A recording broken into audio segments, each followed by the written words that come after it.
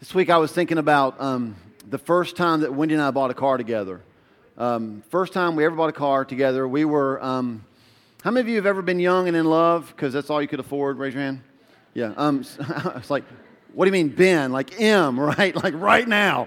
Some of you are like, well, I'm old and still thankfully in love and unfortunately still broke, right? But we were young and in love. All we could afford was $100 a month was all we could do for a car payment. And so we had friends tell us, like, you're crazy. You'll never get a car for $100 a month. And I'll never forget, we bought a white, I don't remember the year, I'm sorry, but we bought a white four-door Chevy Corsica. Anybody ever heard of a Chevy Corsica? I mean, okay, so we got a few. When I bought the Chevy Corsica, we were like, the Chevy, huh? You know, what's a Chevy Corsica? It sounds like a disease. And so we bought this car, and we walked out, and there's two things that I remember about buying that Chevy Corsica. Number one, possibly the most important, we paid $97 a month. It was like, sweet, God's $3 better than what we could do. So $97 a month was our car payment. Now I would highly advocate that you don't have car payments, but whatever. Back then, that was really good. And then two, I remember the strangest thing happened. We bought a four-door white Chevy Corsica, and we started seeing white cars everywhere. Like, where did they come from? And some of them were four-door Corsicas. And we were like, the whole world has copied us. They have all gone out and said, well, if Paul and Wendy are buying a Corsica, we are too, right? I mean, we would go to the mall, and it was like parked cars were white. Every car was white. It was just amazing how we saw cars everywhere. And for some of you, that's what this week has been like. Right? We were talking about that last night. Like, just, you know, everything I see is make disciples, make disciples. Anybody else experiencing this? Make disciples, make disciples, make. And the reason for that is this. Because you're focused. Because we're focused. And when we get focused on something, we're so aware of it, we see it everywhere. And that's what happened last week. We talked about how being focused gives us resolve. It's like the more that we saw white cars, we would kind of look at each other and be like, I think we made a good color choice. You know, I'm so glad we didn't go black or red or green or blue because everybody's got white cars. And so the more that we focus on it, the more we saw it, the more resolve we have. It's like, yes, we're right. All these people that are driving white cars are right. It's fantastic. This week, it's great to have resolve. Great to know, man, this is what I'm supposed to do. It's good to see it everywhere. But this week, we got to talk about something else. Not only does focus give us resolve, focus makes us reliable. How many of you parents maybe don't raise your hand because we don't want you to look bad. I was going to show this one video today, but I didn't want to because it makes the dad look horrible, and I felt so bad for the kid. But the dad's like dribbling a soccer ball around, and he's like talking to his wife who's videoing, and he goes, watch this. And he tells this kid who's like that tall, go get in the goal. And so the kid goes back to get in the goal. And I don't know what the dad's thinking, but he just like jumps up, flips around, and kicks the ball as hard as he can right in the kid's face. You know, it's like... Of course, it's captured for the whole world to see, and now it's like viral and the whole deal. But have you ever thrown a ball to your kid and then realized the kid wasn't looking? Right? I mean, no sooner has it left your hand, and you're like, look out! You know? It's like, listen, it's great to have resolve. I'm going to catch the ball. It's terrible if you're not focused and ready for the ball. We've got to be reliable. If we're not expecting to catch it, we won't catch it. We've got to be reliable. I really need you to get this. So I do have a clip. I think you'll really enjoy it. It's always fun to watch other people get hurt. So let's roll that. So here's the deal. We've got to be reliable, right? There's a reason why. I don't. What? I've got everybody's attention. So we have hands all over the place. Yes, Lord, pick me. Yes, Lord. So here's the deal, right? I feel like, I don't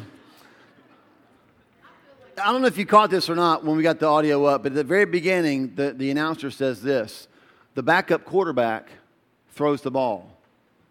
And when it hit the girl in the face, didn't you think to yourself, and that's why he's the backup?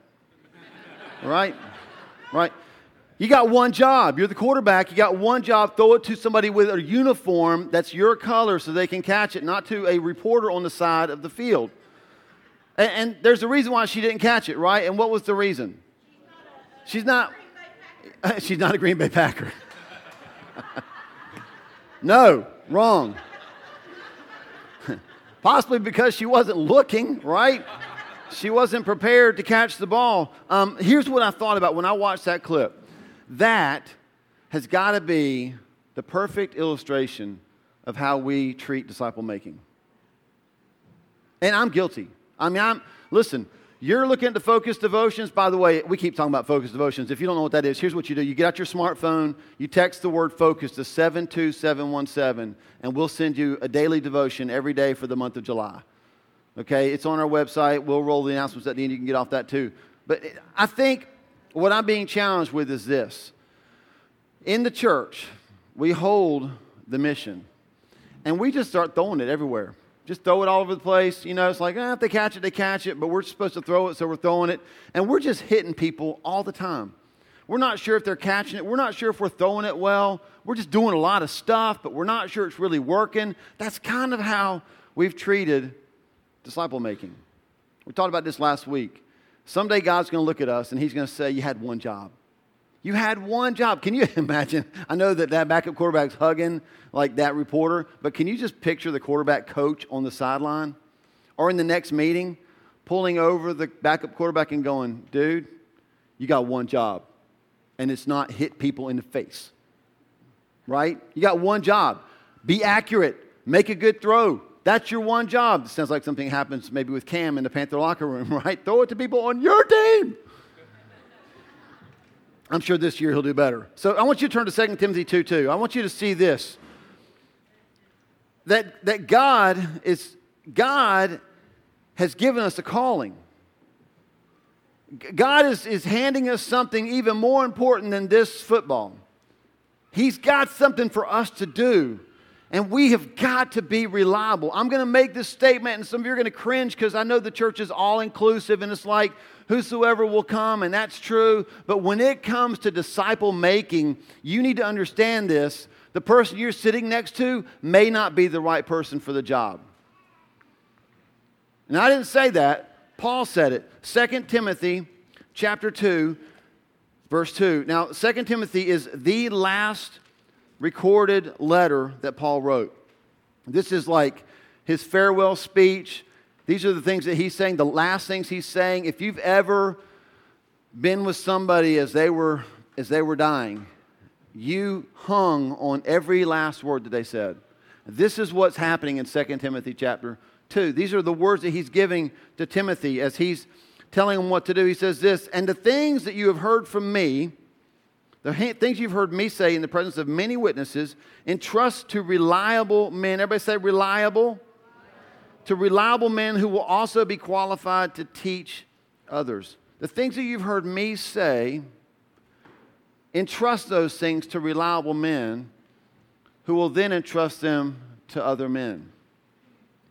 We talked about our role as Christians. What we're supposed to do is make disciples. And not just make disciples, but make disciplers, right? This is the word that we made up. What is a discipler? A discipler is somebody who has the message, entrust it to somebody who's reliable, who can then entrust it to more people who are reliable. And this person is the discipler. They're discipling this person to be a disciple maker. They're a discipler. It's a whole word we made up just because we can make up words. It's a lot of fun. This is what Paul's describing. He says, what you've heard from me, entrust to reliable men who can then entrust them to reliable men. He's saying this, hey, Timothy, what I'm calling you to do is so important. So important. I don't need you just throwing the ball around anywhere you want, all willy-nilly. It's not in my notes, but willy-nilly is fun to say, isn't it? Everybody say willy-nilly? It's just fun to say. Just throw the ball anywhere you want. And like 4, heads up, which is the stupidest thing I've ever heard. Like, should it be like duck down? I don't understand. Cover up. Like, heads up, bam. It's like a cruel joke we play on people. I watched a clip of a dude, seriously, he's like at batting practice. Somebody hit a line drive home run, and he's just like hanging out. And some guy's video was just like, heads up. And he went, what? Bam. I don't get it, but whatever. That's what we do. We just throw it. Well, I sure hope somebody catches it. It's too important. It's too valuable. God's calling us to be reliable.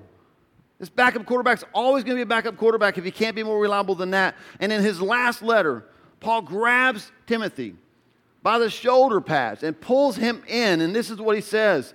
Listen, the things I've trusted you with, you've got to trust them to other people. And you've got to trust them to the right people who you can trust to then trust them to other people. You've got to pick the right people. I want you to be the right person. I want you to be the kind of person that if we throw you the ball, you're going to catch it. I want to be the kind of person who throws you a good pass. We want to make sure that we do this right because this matters. Paul looked at Timothy and said, don't drop the ball. So if we've got to be reliable, we've got to start asking this question. What makes us reliable? What makes us reliable? Why do most of us find ourselves dropping the ball, and if we're honest, on the bench, never feeling like we can get in the game? And I'm going to say this, it's because we're not reliable. It's because people have tried to pass the ball to you and you've dropped it. And at some point, they stop passing the ball to you.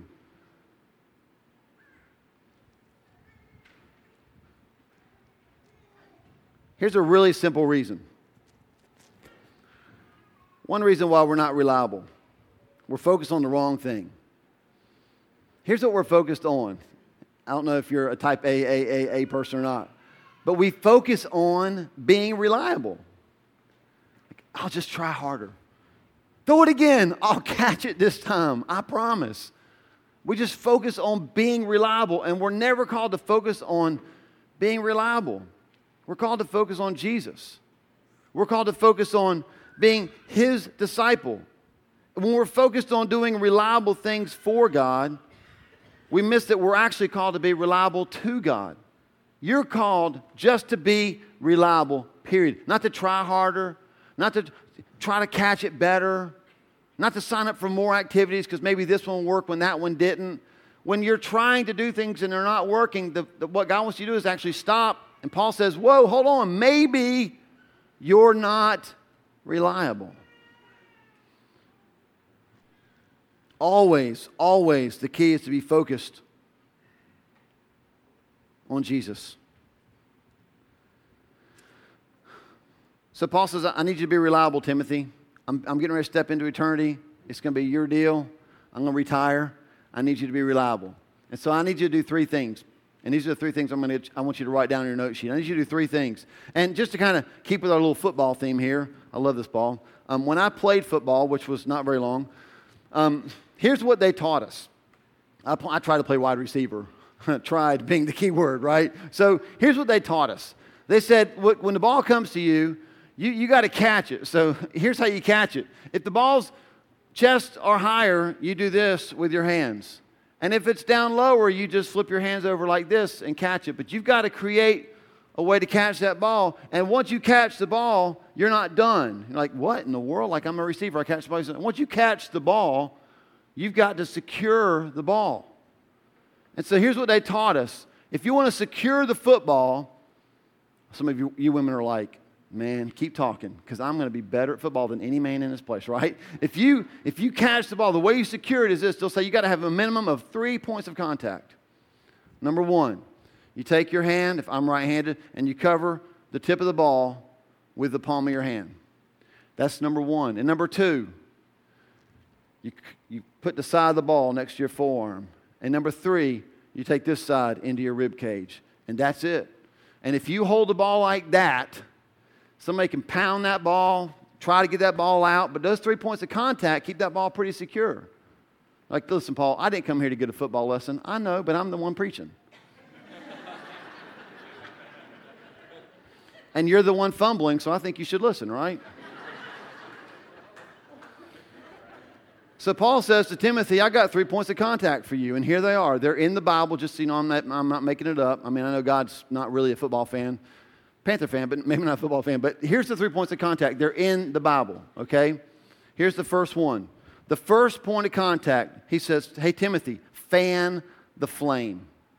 Fan the flame. 2 Timothy 1:6. This is what he says. It's all in the context of the verse that we just read. Paul says, for this reason I remind you, Timothy, to fan and to flame the gift of God, which is in you through the laying on of my hands. For God did not give you a spirit of fear, but a spirit of power, of love, and of self-discipline. He says to Paul, Timothy, fan the flame. Point number one, contact right there. You got a mission, Timothy. I'm stepping out. You got a mission. I can't let you drop this ball. It's too valuable. It's too important. It's the one thing we have to do. And so if you're going to do it well, I need you, first of all, in your life, I need you to fan the flame. I need you to get a point of contact. And what in the world does fan the flame mean anyway? He's got a gift inside of him. How many of you like to build fires? Have you ever blown on a fire so hard that you almost like black out? You know, that, like oxygen, breath. It's amazing what that can do, right? If you're into Survivor, if you're watching Alone, you watch these outdoor shows, like they'll work so hard, they get a little bit of smoke going, and then what they start doing, pass out, right? It's like, I just got to get some oxygen in there because there's something about the breath that fans the flame. And so we know this in Scripture. The breath in Scripture is the Spirit of God. But you're not doing this without the Holy Spirit. There's no way that you're doing this without the Holy Spirit. And some of us have tried. I've tried. I'll just serve God in my own power. I'll just try a little harder. This time, I'm not going to be late. I'm going to set my alarm. But trying harder doesn't get it done, does it? Because this is a supernatural call. This is God's mission, not my mission, not the gathering's mission. It's not a human mission. This is God's mission. Go into all the world and make disciples. Everywhere you go, make disciples. You work at Hardee's, make disciples. Make Hardee disciples. You work at Walmart, make disciples. It's tougher there, but you can do it. You got plenty of time in line to make disciples at Walmart. But you've got to do it in the strength that God gives. It's the Spirit. Fan into flame. He says to Timothy, man, forget what's going around you. Forget about other people's fires. Focus on yours. And that was really important for Timothy, wasn't it? I take that to heart. You know why? Because Paul's training Timothy to be a pastor. And it's really easy for pastors. You've probably met them. I hope I'm never one of them. It's so easy for pastors to spend all their time telling you to fan your flame. But he's talking to the pastor.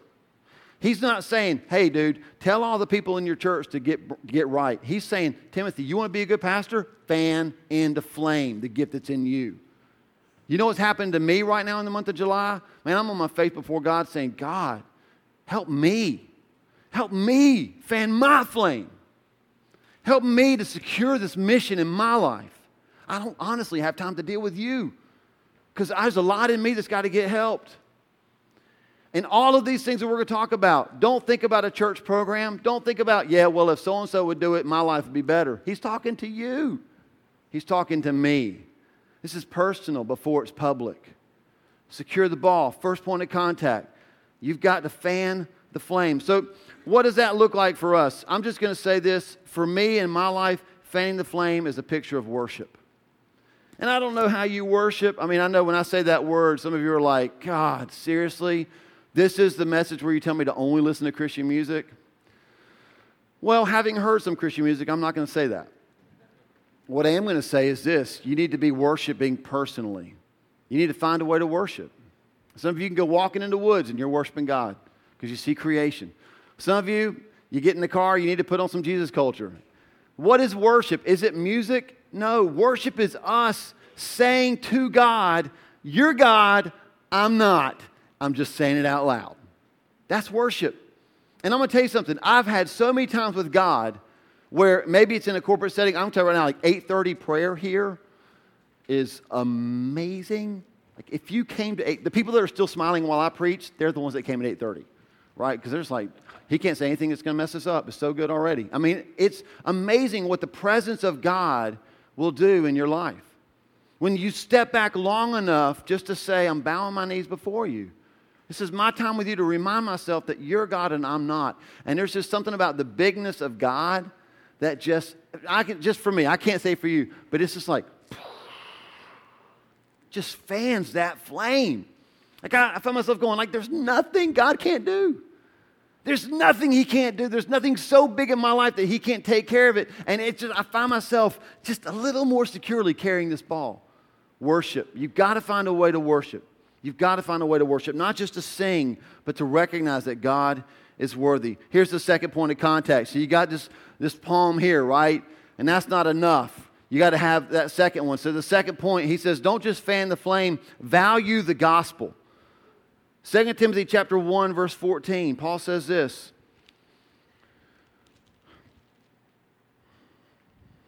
Guard the good deposit that was entrusted to you. Guard it with the help of the Holy Spirit who lives in us. So what is the good deposit? Like every commentator that I read said the good deposit is the gospel. Now, I need to distinguish something, okay? Because when I say the gospel, half of us are like, what's that? That's like a tract, right? And I put on somebody's windshield and then I run away really fast because I'm scared. No. The gospel, in this context, he's saying value the fundamental truths of your faith. That's what he's saying. Say, hey, you want to not drop the ball of mission? Worship. Fan into flame the gift that's in you. And value the gospel. No. This isn't about telling people. This is about knowing what we tell people. Understand the fundamental, the foundation of your faith. We talked last week, we showed that video, Who is Jesus? Remember that video? And everybody's like, a bearded dude, right? Like, valuing the gospel means that you have an answer when somebody says to you, who is Jesus? That's valuing the gospel. This is what Paul was entrusting to Timothy. He was saying, man, this gospel is so important. It's a good deposit. It's got value. Value the gospel. I love the idea of value. I think it challenges me. I think I find myself saying to God, I thought I valued you, but I chose this over you. And so I guess I value this more. It's really hard. Isn't it hard to really stop and ask yourself, like, if I look at the choices of my life, what do I value? And here's what I've come to realize, and this is your big idea for today. You don't have anywhere to write down, just jot it on your sheet of paper. Big idea is this. We'll be reliable with whatever we think is valuable. We'll be reliable with whatever we think is valuable. You know why professional receivers, especially the Green Bay Packer receivers, catch the ball so well? It's not just because they're talented, because everybody in the National Football League is talented. Like 0.01% of football players eventually play in the NFL. They're all talented. It's because the ones that are hungry, like I'm just going to throw out Steve Smith because I loved watching him play when he was a Panther. He was so hungry. He valued so much, like, I get to do this and I need to do this well because I'm taking care of my family. So when that ball comes flying at him, he's not thinking, it's kind of optional if I catch the ball. He's thinking, I better catch that ball. And when I catch it, I better secure that ball. He valued it. This is so hard to say. It's got to be hard to hear, but somebody's got to say it. The Christian church is dropping the ball because we don't value the mission. We're dropping the ball. We're not reliable because we don't value the things that God's asking us to be reliable about. Like, I lost half of you when I said the word gospel. You're like, oh, this is like those old preachers. See, I lost you already. We don't value the gospel. If I valued the gospel, my life would look different, would it not? Every conversation I had, whether I actually said different words or not, the way I would handle that conversation, going into it and coming out of it would look different. I would find myself walking away from conversations, praying that somehow God would help that person encounter the gospel and other people as well. It changes everything. It's white cars everywhere when you value something. We'll be reliable with whatever we think is valuable. Some of you are very reliable when it comes to your car. Don't bring that Coke in here. Don't eat food in my car. You're very reliable with your furniture. You better get a coaster for that. we're reliable with what we value. And I'm not saying we shouldn't value our cars and we shouldn't value the coffee table. I'm saying, like, in my house, I use a coaster, right? Because I'm smart. What I'm saying is, why do we value those? Why are we so reliable with those things? Why do we make absolutely sure that the person you're loaning your car to can actually drive? Because we value the car. It's not bad. But do you see how it makes us be reliable? And it makes sure that the people that are borrowing your car are also reliable? See, what you value is what you are reliable for. Paul says, Timothy, take this good deposit. Take this gospel that I've given to you, what you've heard from me, and secure it and entrust it to men who will secure it, and entrust it to men who will secure it. This is valuable. Fan the flame, value the gospel. How do we value the gospel? I'm going to say this, the way that we learn about the fundamental of our faith, and listen, it's great for you to go to Bible studies. I know we're starting Holy Spirit tonight. It's good to go to summer school. It's good to do all that stuff, but none of that will ever replace you personally valuing the Word of God. Worship does this. And the second point of contact is the Word. And listen, I'm telling you right now, if the only contact you have with the Bible is me, you are screwed. Not because I can't teach it, but because you're around me once a week.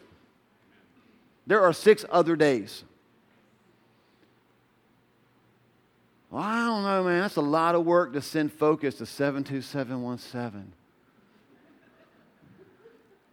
Whatever, man. You're going to value it or you're not.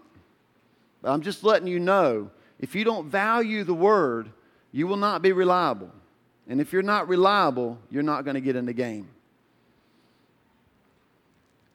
We fan the flame, we value the gospel. Here's the third point of contact. Here's the one that really pulls it into the rib, okay? It's a rib shot. We got to grow in grace. Paul says this in chapter 2, verse 1. He says, "You then, my son, be strong in the grace that is in Christ Jesus." Some translations will say, grow in grace. And that's the third point of contact, right? So what does it mean to grow in grace? Grace, it's given to us by Jesus, but it's grown in us by community. Okay? Let me say that again. It's given to us by Jesus. Jesus gives us grace, right? I love that. He gives us grace.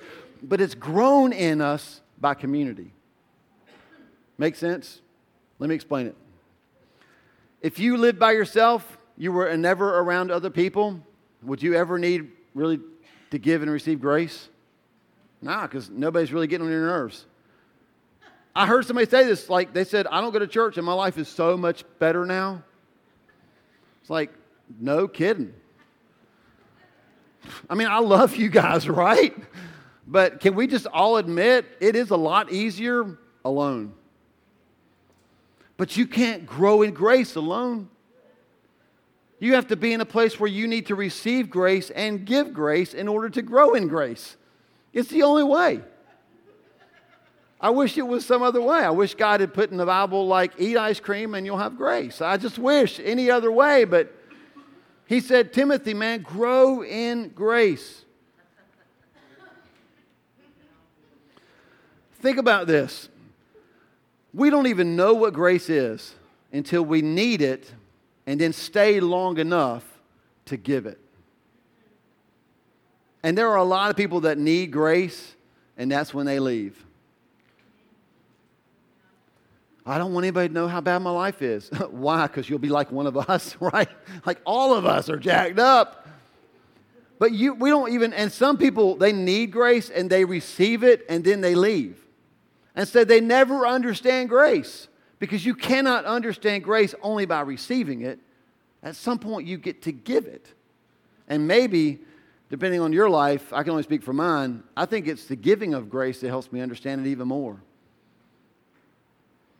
Paul says this, listen, fan the flame, value the gospel, grow in grace. You do those 3 things, man, you're going to secure the mission. What does it mean to grow in grace? It means to live in community. Those are three things, man. We've got to have those. We've got to have those in our lives. We've got to have worship. We've got to have the Word. We've got to have community. Not just on Sunday. It's got to be every day. It's got to be you personally. You waking up tomorrow morning and saying this, God, today, I need to worship you. I need to learn about you. I need to be around people that can help me grow in grace. I've got to figure out a way to do that Monday through Saturday, not just on Sunday. And we have these great things called community groups. They're fantastic for all those things, except it's summertime, right? So we've got to break from community groups. And how many of us will sit at home for an entire summer and say, well, nobody's calling me. Call somebody. Call somebody. Pick up the phone, send a text, shoot an email, do a Facebook Messenger, install the Messenger app just so you can do it. Call somebody and say this, I need community. I'm dropping the ball. I need you to come over here. Get all up in my rib cage.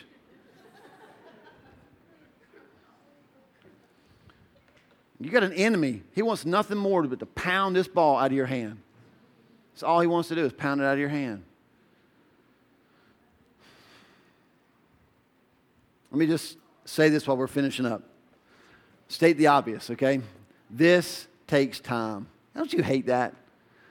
I mean, are you magic button people like me? I'm a magic button person. I'm always looking for I Google God. Okay, God's not Google, but hold on, stay with me. I Google.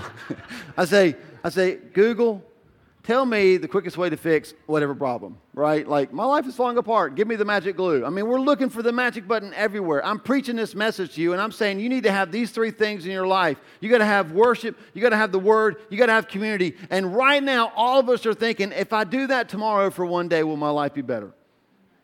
No. This takes time.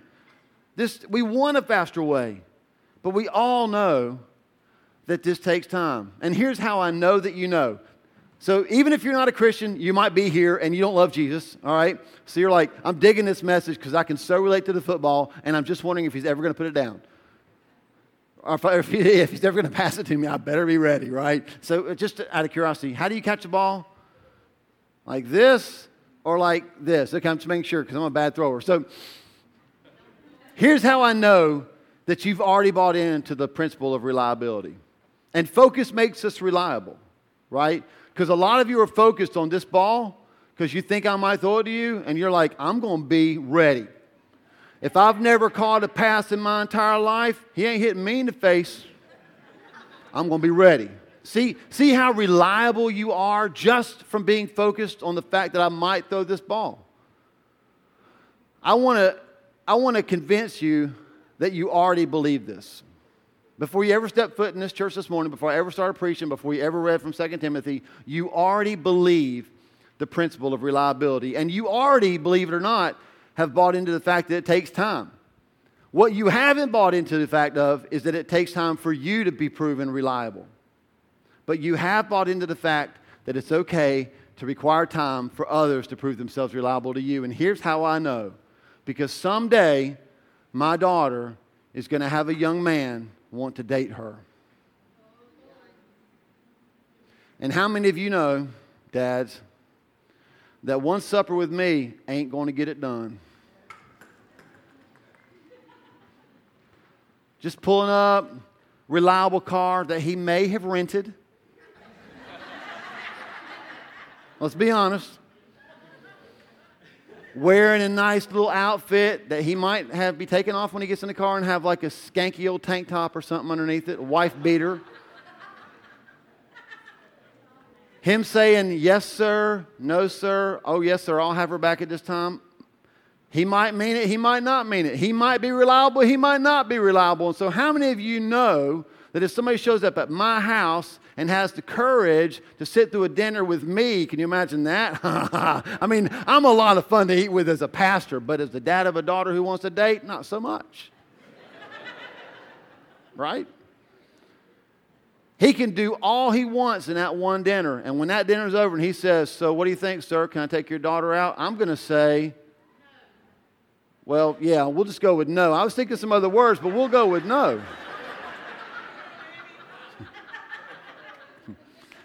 And just so you know, I was thinking, heck no. That's what was going through my head. Heck no.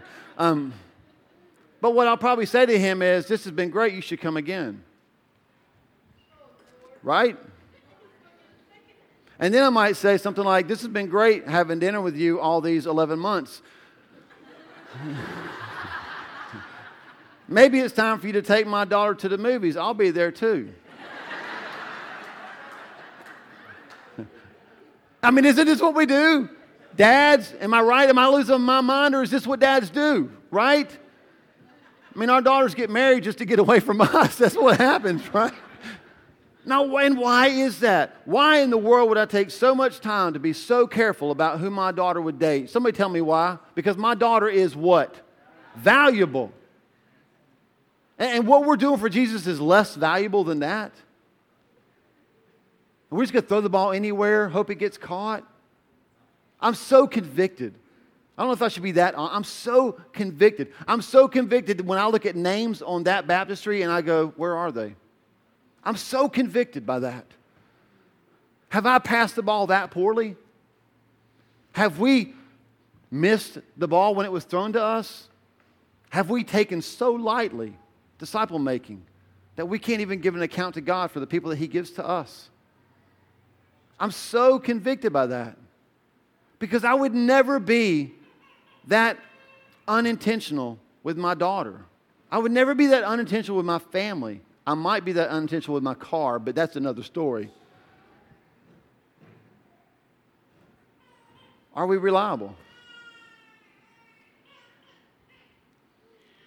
Man, I want to be.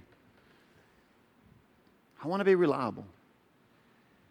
I want God to look at the gathering and say, they don't get it all right.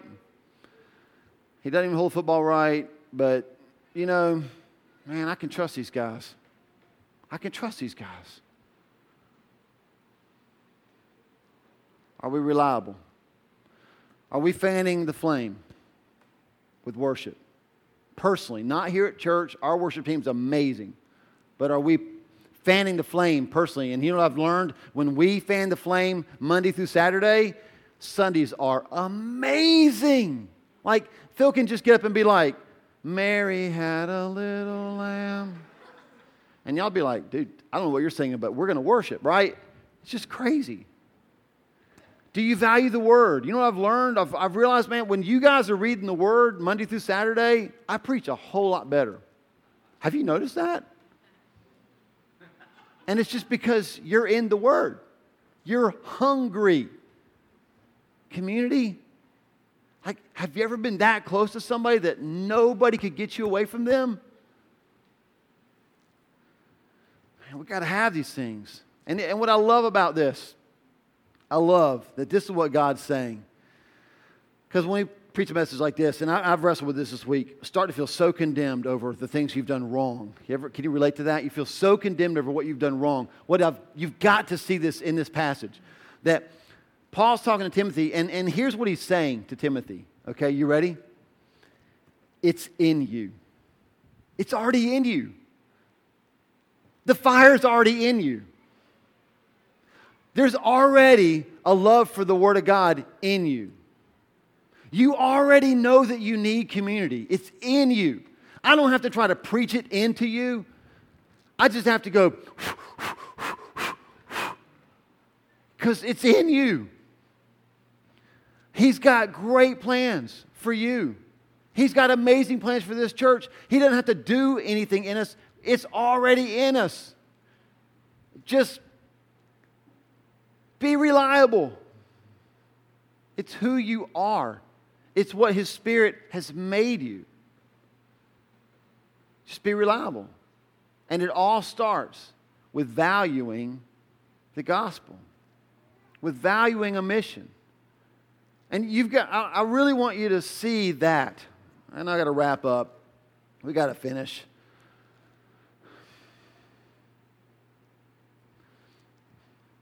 Reliability is supposed to be built into us. And usually, people try to guilt it into us. Have you noticed that? Well, if you really love Jesus, you'd come and serve. And you're like, and if I didn't really love Jesus, I'd punch you in the face.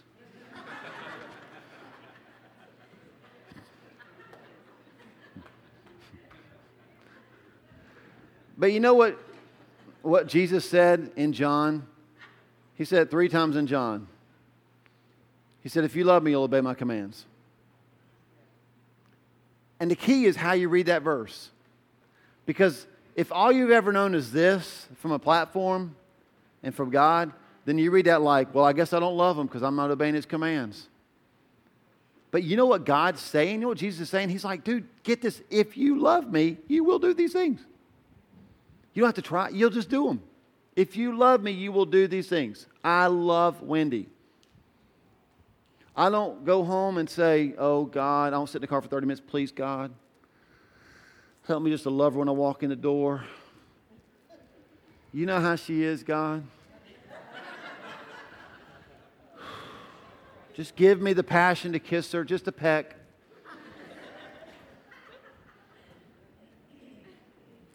What? Are you kidding me? I was like, what's up, baby? If you love me, you'll obey my commands. It's a promise. It's not to make you feel guilty. It's a promise. If you love me, if you value this gospel, if you value that we're called to be disciples who take what's important and give it to the next generation, if you value that, you will be reliable. You'll be like, I can't worship enough. I can't get enough of the Bible. I cannot be in community enough because I value this thing I'm carrying. That's what he's saying. If you love me, you'll do that. And some of you love him like that. You love him like that, and you don't see these things happen in your life. You just got to spend some time with Jesus. It's as simple as that. It's about, hey, God, forgive me for maybe being distracted, missing what you were saying to me, but now focusing back on what's most important. Focusing gives me resolve, but focusing makes me reliable. Doesn't it make you reliable when you focus?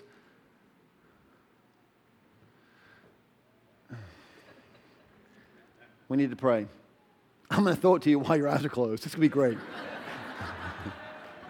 So with every head bowed and every eye closed. Go ahead, it's good. You can trust me.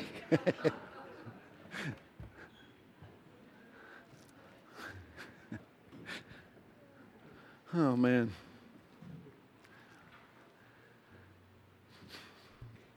We just want to give you some margin with God right now. Just to kind of say to him, maybe a little self-evaluation. Don't ask yourself, do I really love Jesus? Because if you've trusted him with your salvation, if you're following Jesus, I can promise you love Jesus.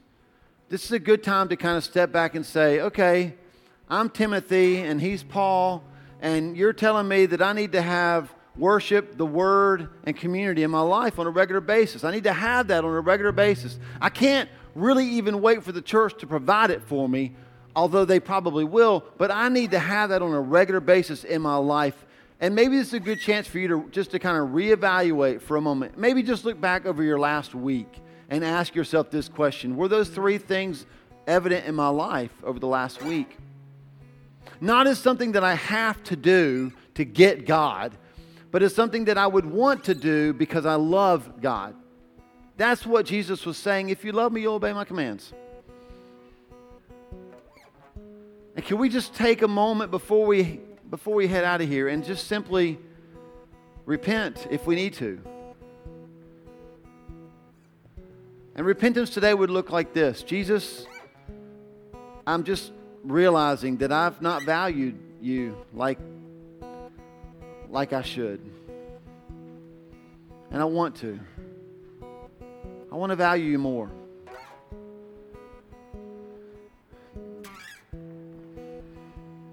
And a step for you this morning would probably be just to raise your hand and say, that's me. I've not valued these things. I've not valued this relationship with Jesus like I should have. But I'm repenting today. I'm going to ask you to raise your hand. You just put it right back down. Thank you. All over the place. All over the place.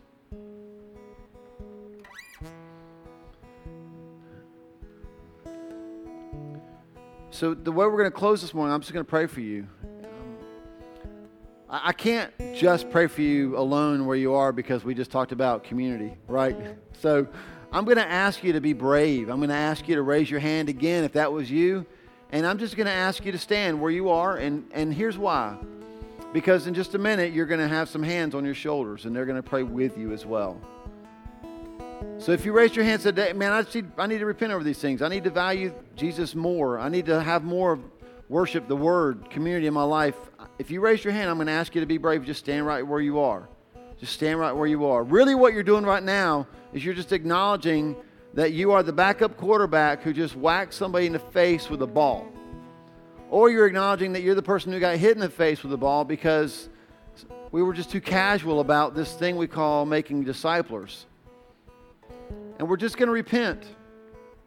But we're not going to repent alone. We're going to repent in community. And so I'm going to ask our church, if you're near somebody that's standing right now, it's that awkward moment like, do I look? Yes, you look. If you're near somebody that's standing right now, I'm just going to ask you to go put your hand on their shoulder. And we're just going to pray with them, okay? It's going to be a lot of movement because there's a lot of people standing. And if you're not standing, you're thinking, God, there's a lot of losers here. Yes, there are. We love that.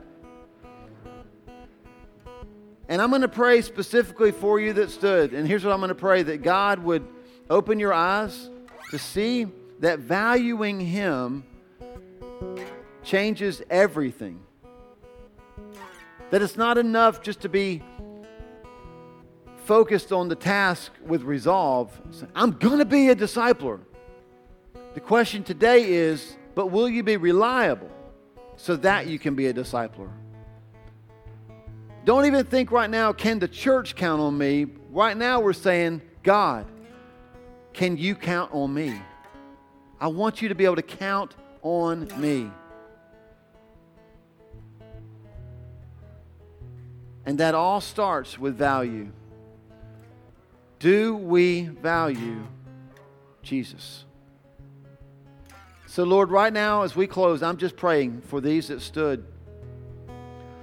I'm praying not that they would sing more worship songs in their car, or that they would read more in the Bible, or that they would sign up for 2 community groups instead of 1. That's just man trying to add more stuff to a list to try to earn something. I'm not praying any of that. All that might happen, but all I'm praying right now, God, is that for them right now, your overwhelming love of them would just right now, God, immediately increase you as valuable in their eyes. Just that work by your Holy Spirit that we cannot do, we can't earn it. Just that they would see you, God. That they would see this Savior who did everything for them and is pouring His Spirit into them. And you're cheering them on. You're saying, it's in you. I put it there. Fan into flame. Value the gospel. Grow in grace. It's already in you. You don't have to work it up. It's there. Keep looking at me. Focus your eyes on me. Focus on the prize. I'm the prize. God, I pray you would blow them up with a vision of who you are for them. They would see you like they've not seen you in a long time. Not as somebody to work for, but somebody to be loved by. And that no longer would they feel guilted into being reliable because your Spirit has built it into them.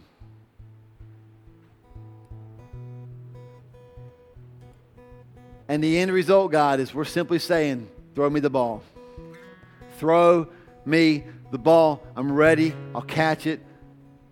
I'll secure it. I'll run with it until it's time to pass it on to somebody else. God, you can trust me because I am trusting you. And I pray all these things over them in the name of Jesus Christ, our Lord, our Savior, our friend. Amen. Amen.